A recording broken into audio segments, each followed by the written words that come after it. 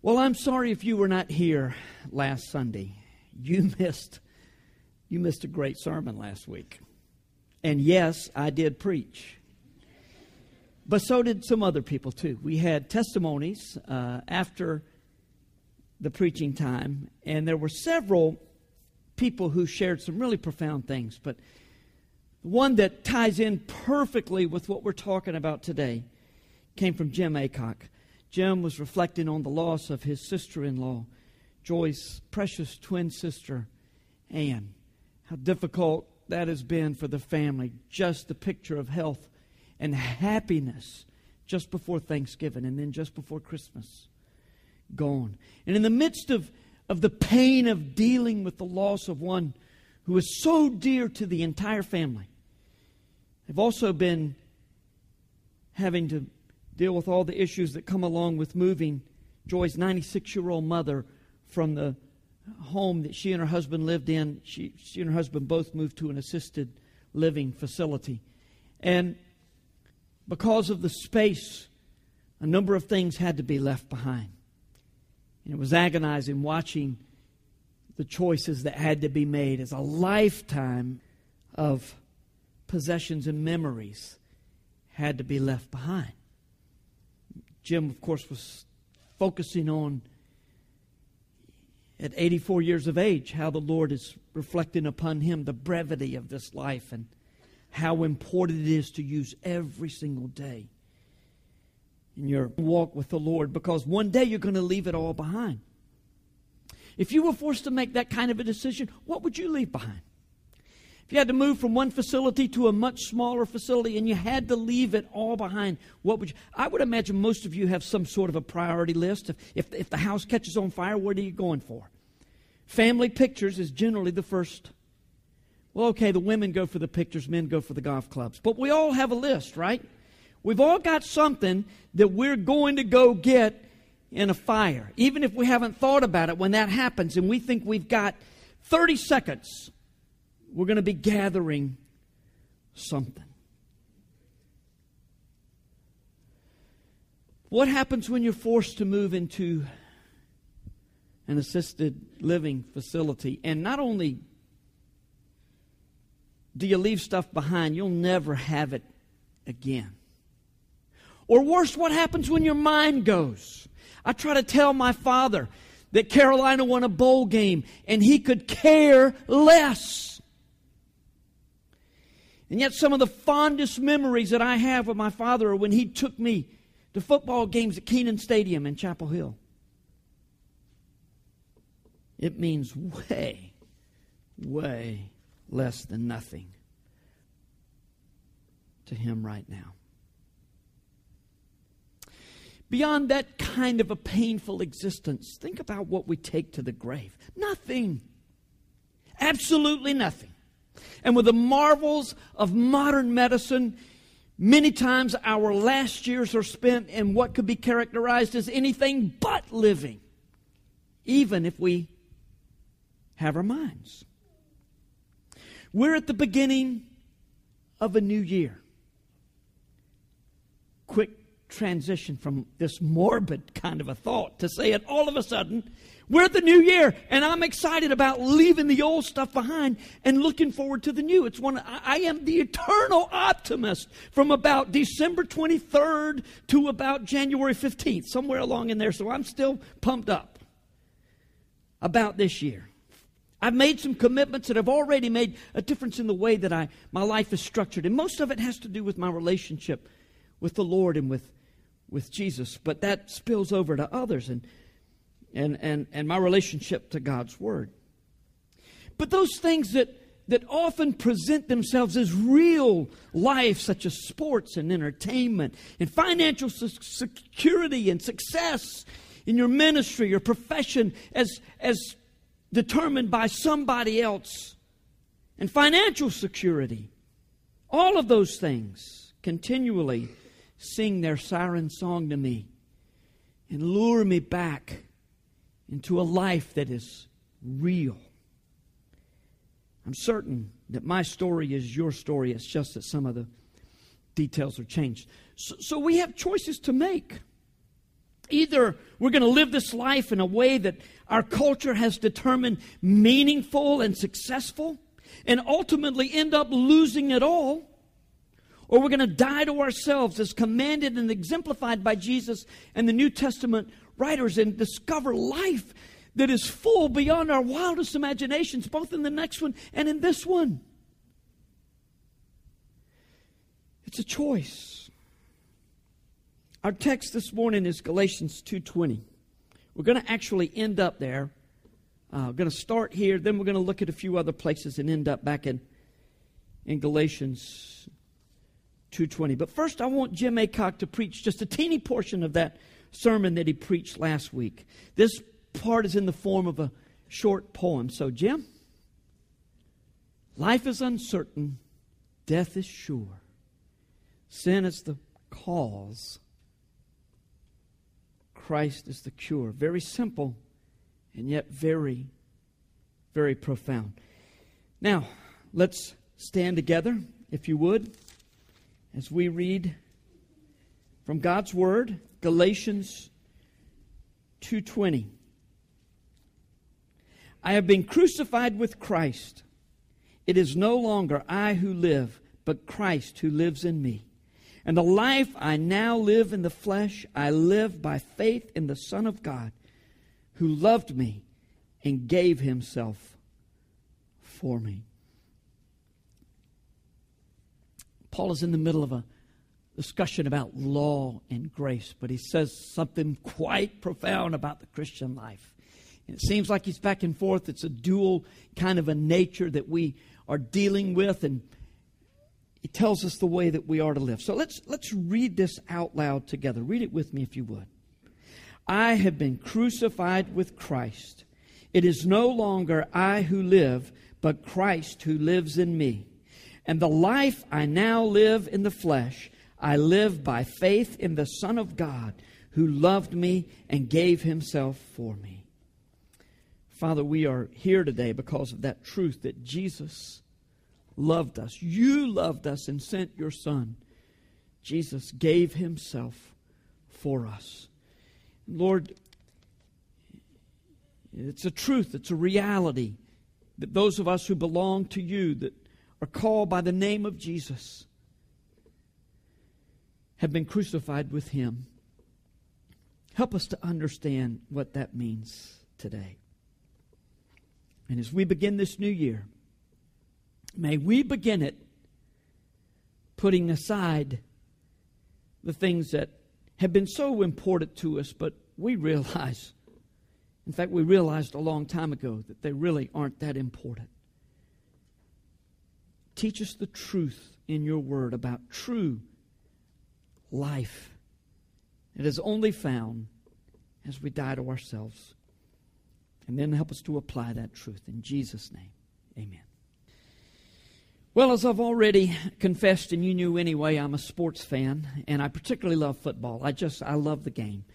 The more I think about it, the greater I think it is. It's just the best game. And it's always interesting when a team that is clearly superior to another team, and everybody says this team is going to win, comes out and gets beaten. Has that happened recently? Maybe within the last 24 hours? And it's always interesting to listen to the coach of the team that should have just wiped the field with this other team. He always comes in and says, he'll often say something like, this game is a game of fundamentals. Blocking, tackling, center putting the ball in the hands of the quarterback, receivers running the right routes. Fundamentals, just basics. We didn't do any of that today, and we deserve to lose, and lose we did. It's a game of fundamentals.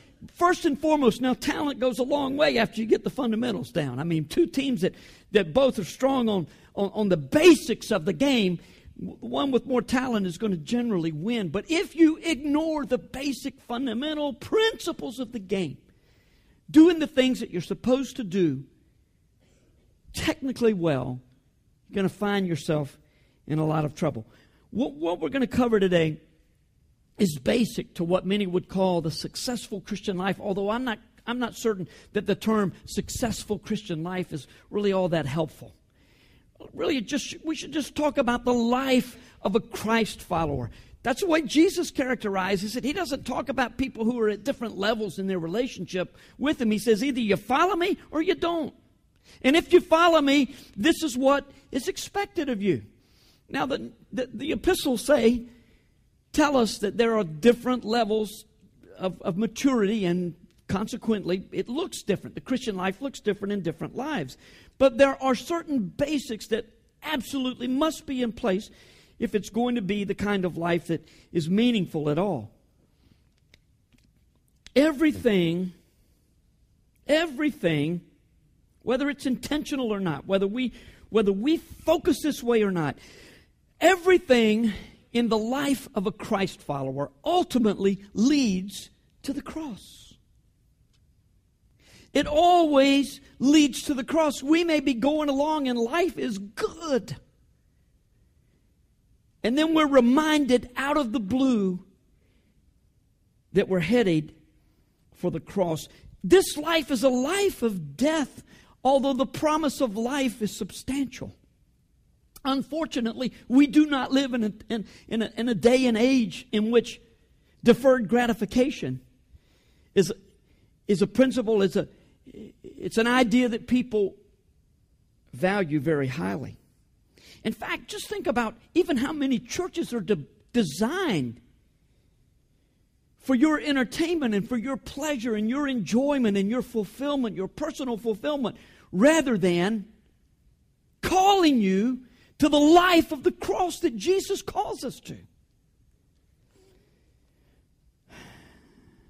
Rather than me continuing to talk, let's go directly to the source that puts it quite plainly, God's Word. And let's begin with the words of our Savior. In Matthew 10:37-39, Jesus said this to the crowd.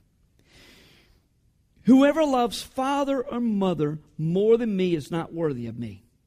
And whoever loves son or daughter more than me is not worthy of me. And whoever does not take his cross and follow me is not worthy of me. Whoever finds his life will lose it, and whoever loses his life for my sake will find it. Apparently, Jesus never attended any of the conferences on how to grow your church and gather a larger following. In fact, these are words of a maniac or a Messiah, one of the two. Are they not?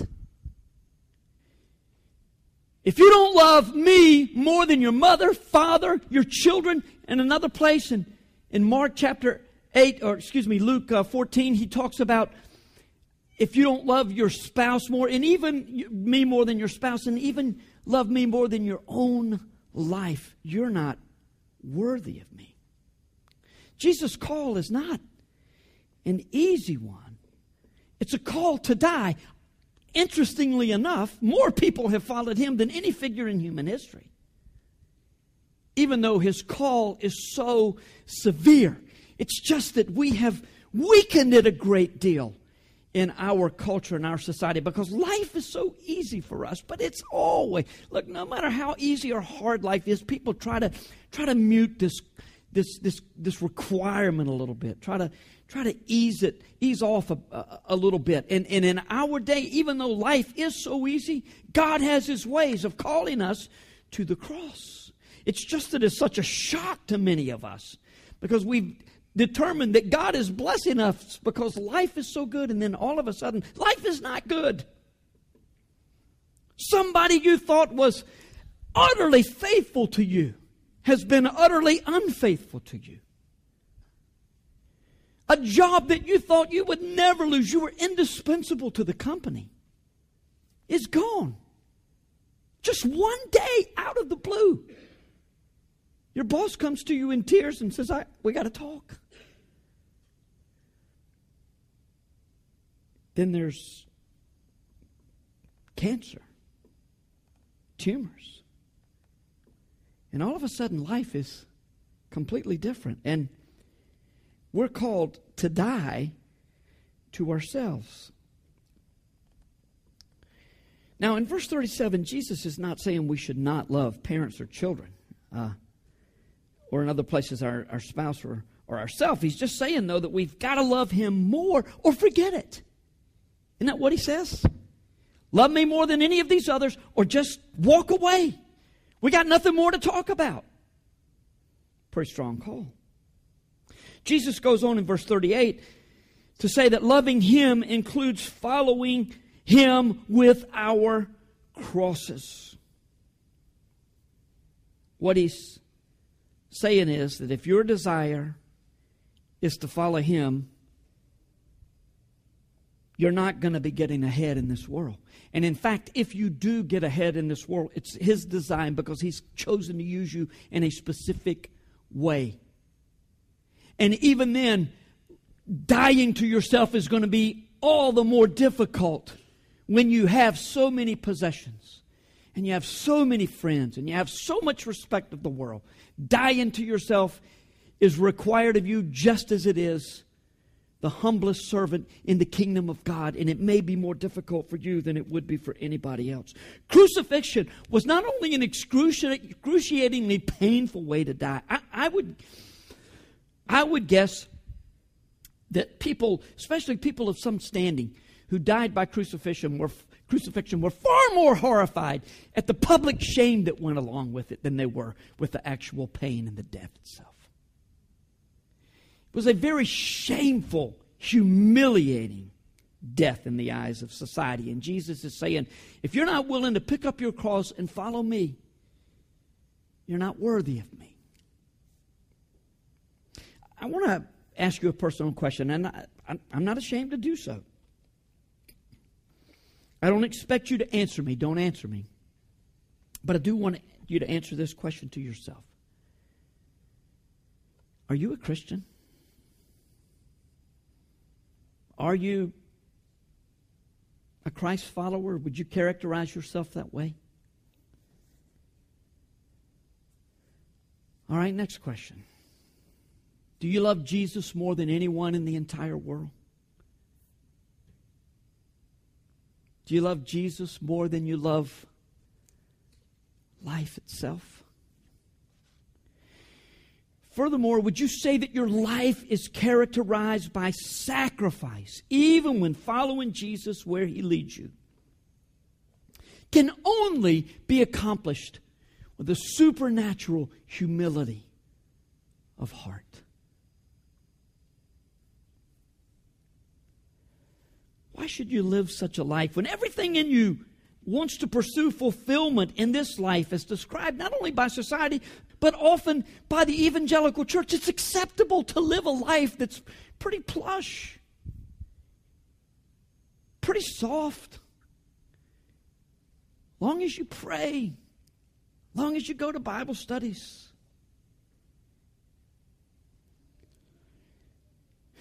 Long as you show up when you should. Why should we live this life of sacrifice? Well, Jesus gives the rationale for such a demand in verse 39, but it's not going to be compelling unless you are fully committed to Him. Whoever finds his life will lose it, and whoever loses his life for my sake will find it. See, we find ourselves, and Jim was not making any comment at all on Joy's mother's spiritual condition, nor that of her husband. But that is what happens to us in our spiritual lives. I mean, we live for ourselves, and long before we reach 96, we come to a place where we look around and nothing means anything anymore because we've lived in the wrong way. We've lived for the wrong thing. Ultimately, Jesus is saying that if you pursue life in a self-centered way, then you're going to lose it. If, on the other hand, you lose your life for Jesus, and Mark 8 goes on to say, and for the sake of the gospel, you will find it. Jesus is referring to eternal life here, but there is so much application in this life alone about what true life really is if you die to yourself. Now, before you say, oh, I'm good because I'm not self-centered, I want you to just think about the things that hurt you this past week. The things that frustrated you this past week. The things that made you angry this past week. Was it a righteous anger? Was it a true spiritual disappointment? Now, I would think it is fair to say that all of us are desperately insecure. We just manifest our insecurities in different ways. Some, it's very evident, and those who are insecure in other ways say, look at them, look at him, look at her. That is ridiculous.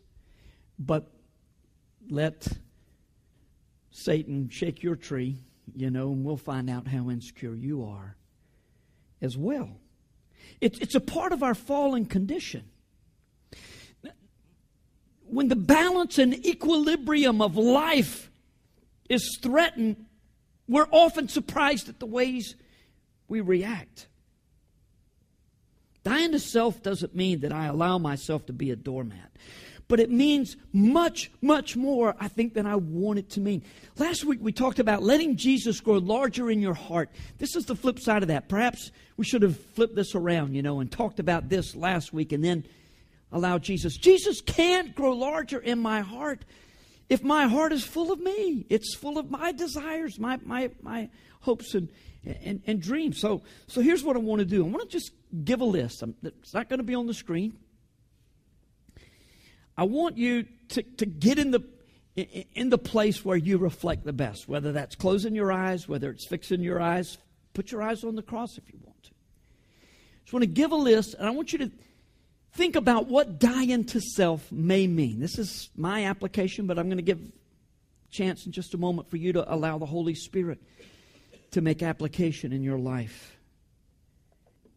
To die to myself requires that I be willing to let others have their way sometimes.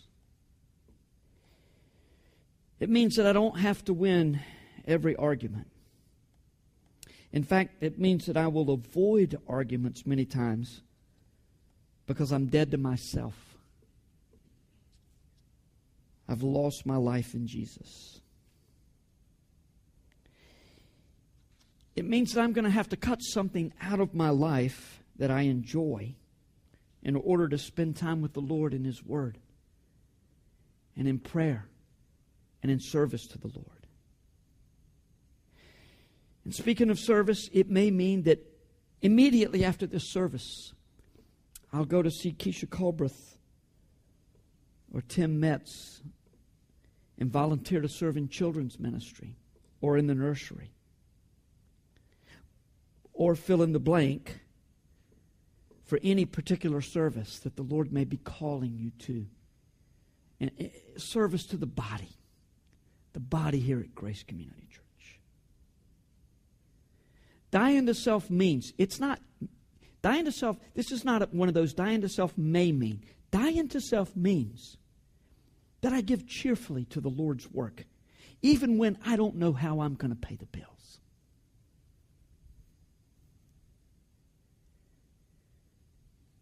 You obey God. Let Him take care of your bills. I'm not saying be foolish with your money. But I am saying give to the Lord, even when you can't afford to. It means that I don't get angry when someone cuts me off in traffic and hope that I see him just down the road in front of a police car with flashing lights. See, love rejoices in the truth. It never rejoices in evil. Love is not happy when people who have hurt us get theirs. And you have to be dead to self if that's the way you live. Death to self may mean that I let go of what I consider to be the unfair dealings of a friend, especially when the relationship is at stake.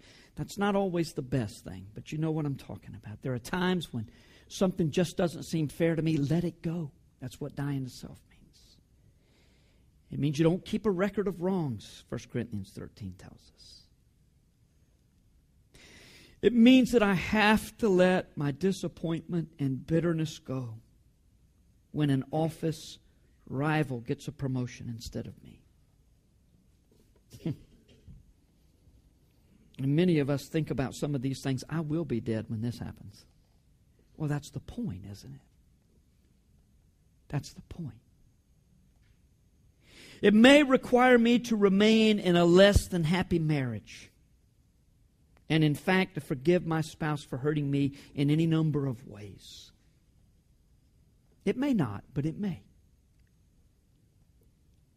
If my marriage is a happy one, most of the time anyway, to die to self means to live for the pleasure of my spouse rather than for my own pleasure. It comes back to you in spades when you do that. But it means to live for him or her, not for me. And death to self means that I may have to, in fact, I should let go of my dreams and my aspirations for my children. And once again, commit them, my children, to the Lord. You don't ever stop loving them. You don't ever stop trying to direct and help and all that. But at some point, you just got to give it up. But those are just some examples I thought of as I was preparing the message. If indeed the Holy Spirit is present right now, and we know He is, He can do the work in your life if you'll let Him. So let's do that. Let's just take just a moment. And as you look at the Scripture, as you think about what that means, ask the Holy Spirit, what is it? What is it you're calling me this morning to put on the altar, to give up to you? How do you want me to die to myself today? Would you do that just for a moment?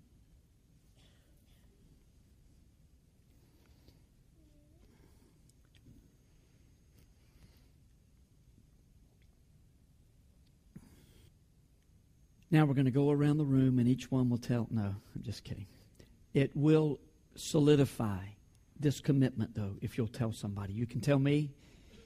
You can tell your home group leader. You can tell your spouse or your parents on the way home what it is that you've given up.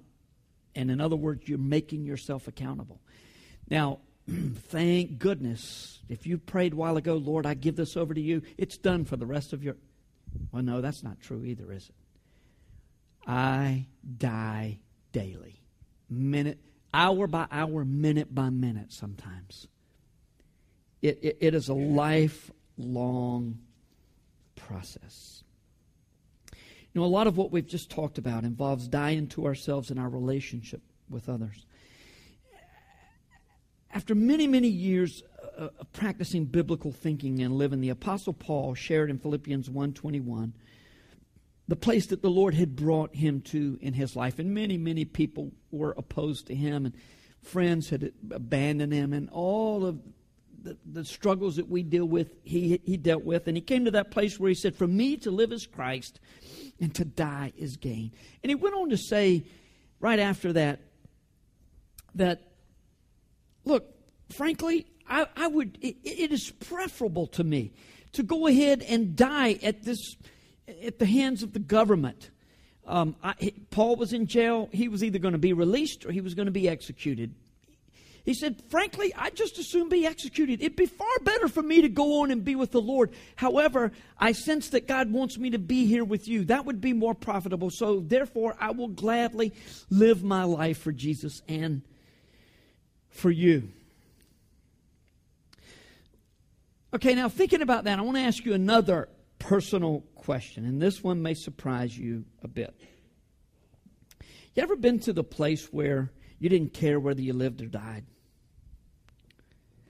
I'm not talking about the place where you had suicidal thoughts, although I'm certain in a group this size, I'm certain some of you have had that. But those of you who don't struggle in any way with those kinds of thoughts, I'm sure that some of you have come to the place in your life where you've said, I just don't care. Life is so hard and so difficult, I don't care whether I live or die. Think about the difference sometimes in our feelings about life and death and Paul's feelings about life and death. Paul wanted to die so that he could be with the Lord. Many of us don't care whether we live or die because I'm just tired of this. I'm worn out with it. And clearly, when we come to that place, and I've been there, and I never thought I would be at that place. I've been there. Clearly, I was living for myself. I had my plans for life had been mapped out in a particular way. And God said no. Now, oftentimes when God says no, we think He's saying no. He's not saying it like that. He's saying no. No. I have something better for you. But it doesn't look like, I know it doesn't look like it, but that's why He tells us over and over. Life has to go through the cross. It's not real life if it's not flowing from the cross. It's just an illusion that we have that life is so good and then we're 96 and we got to leave it all behind. You know, the great thing about coming to the realization that I was so disappointed with this life that it meant nothing to me anymore was the realization that I had not died to myself. I wasn't angry with God. I just didn't have the energy to want to wait out the pain until better days would come. And then all of a sudden, it's like, what are you living for? You're living for happiness and relationships and life to be fun and all of this. I wouldn't have thought of myself living that way, but obviously I was. But second, I found hope in recognizing that the path to vibrant life can only be characterized as one in which death to self enables life to occur. Not only does an incalculably better existence await me in heaven, but a much, much better life on this earth is available to me if I die to myself. And that list that I gave a while ago, every one of those things are hard. Every one of them are hard for somebody. And there are a million more things that go on that list day in and day out. I have the choice. Do I live for myself or do I live for Jesus? And always living for Jesus means that I live for others as well. I don't suppose I know anyone who lives more with an eternal perspective, with eternity in view, than my old elementary and high school friend, David Carson. He was a year ahead of me in school. David trusted Christ not long after I did, which was a year or two after he got out of school. He and his wife, Pam, served as missionaries in Senegal, Africa, for several years. And then these last 4 to 5 years at least, David has served as worship leader at Fellowship Bible Church in Fuquay. That's the church just below Cooley's. You know, if you're coming in from 401, it's on your right, just before you go up the hill to see Cooley's on your right. And Terry Manahan is the pastor there. He's the father of our own Matt Manahan. Is Matt here today? I don't know if Matt's here today. But David has served as worship leader at Fellowship Bible Church. And in the years that he has known Jesus, he's had more of an eternal perspective than anybody I know. In fact, his blog reflects his heart. Aiming at heaven.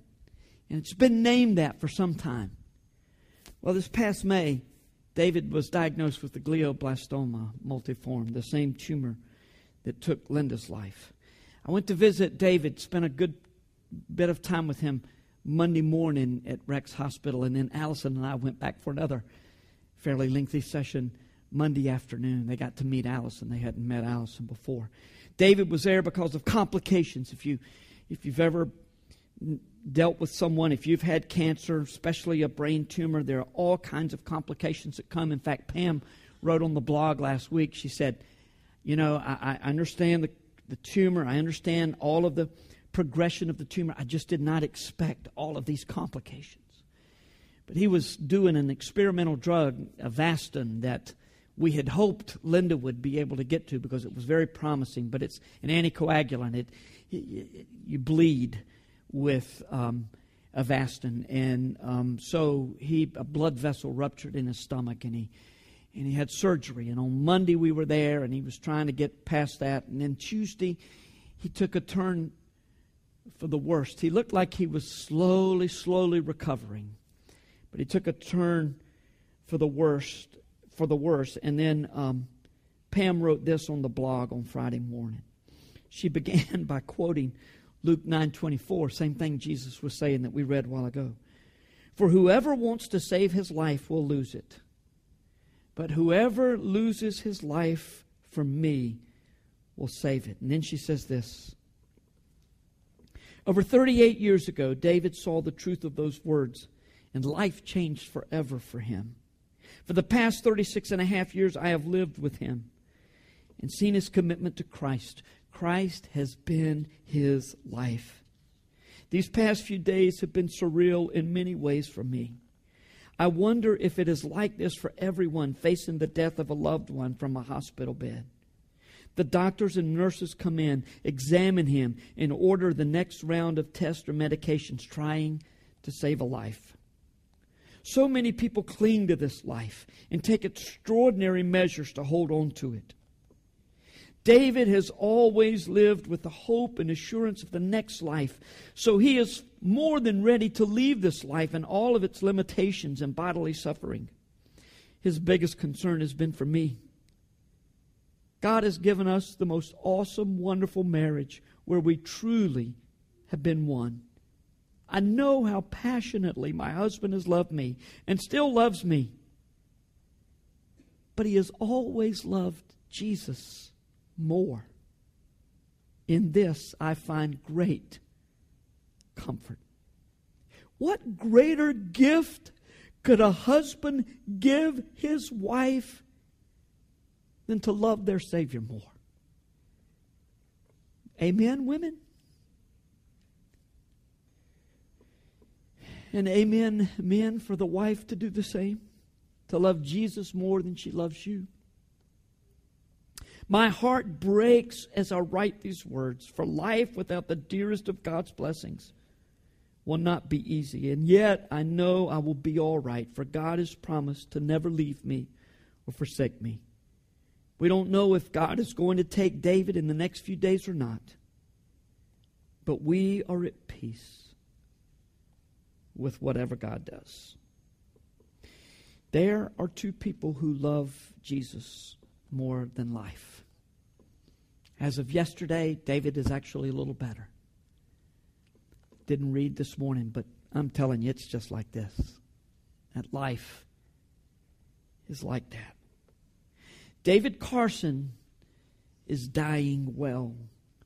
And Pam is letting him go, as painful as it is, because they died to self a long time ago. Another good friend of mine, Doris Weathers. Some of you know Rupert and Doris Weathers in Fuquay. Doris had some complications from a minor surgery that created enormous intestinal issues, and much of her intestine, almost all of it, was removed. Her intestines were removed. And I went to visit Doris the day that I met Allison, October 7th, 2008. 2009. That's it. October 7th, 2009. Remember it like it was yesterday. I do remember it, all about it. That day is permanently etched in my memory. And I went to see Doris, and she was lying on the hospital bed, and she said, "The old devil's been trying to kill me, but he can't kill somebody who died a long time ago." Wow. And she meant it.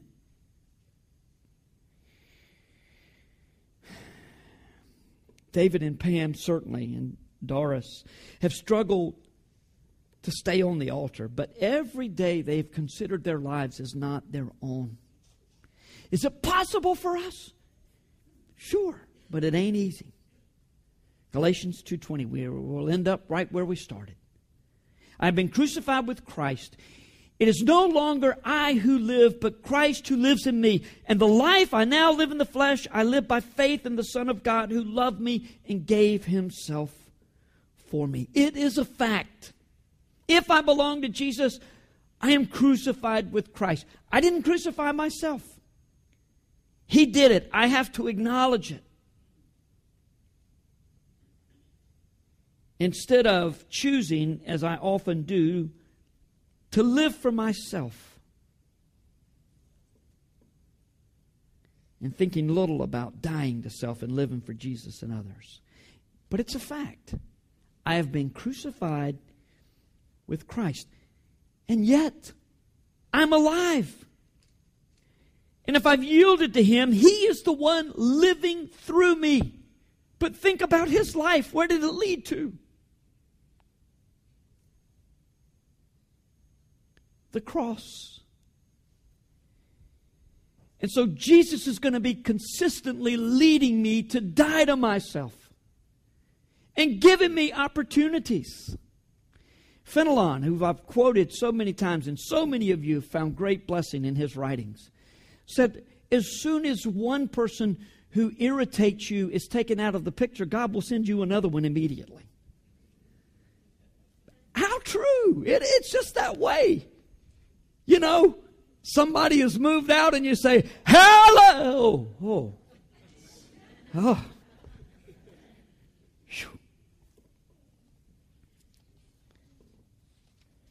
But you know what? That death is a good thing. You remember why Jesus died? He loved me. And He gave Himself for me in my place. Death is a part of life, is it not?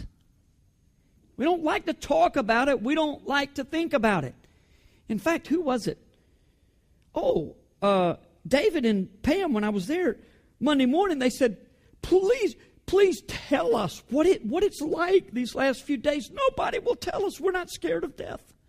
But nobody wants to talk about it. Just tell us what it's like in the last days.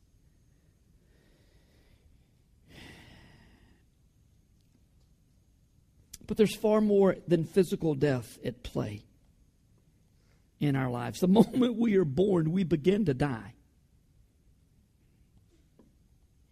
In an attempt to save our lives, to get the most out of it, for what is here for us, we lose it. Yet when we give ourselves over to Him and we die to our own personal desires and goals, die to the need to always be right, to make personal happiness and success the highest pursuit and goal, dying in the drive to seek security of all kinds of security, above sacrifice. When we die to all of those things and these natural impulses, we live. And only then do we live.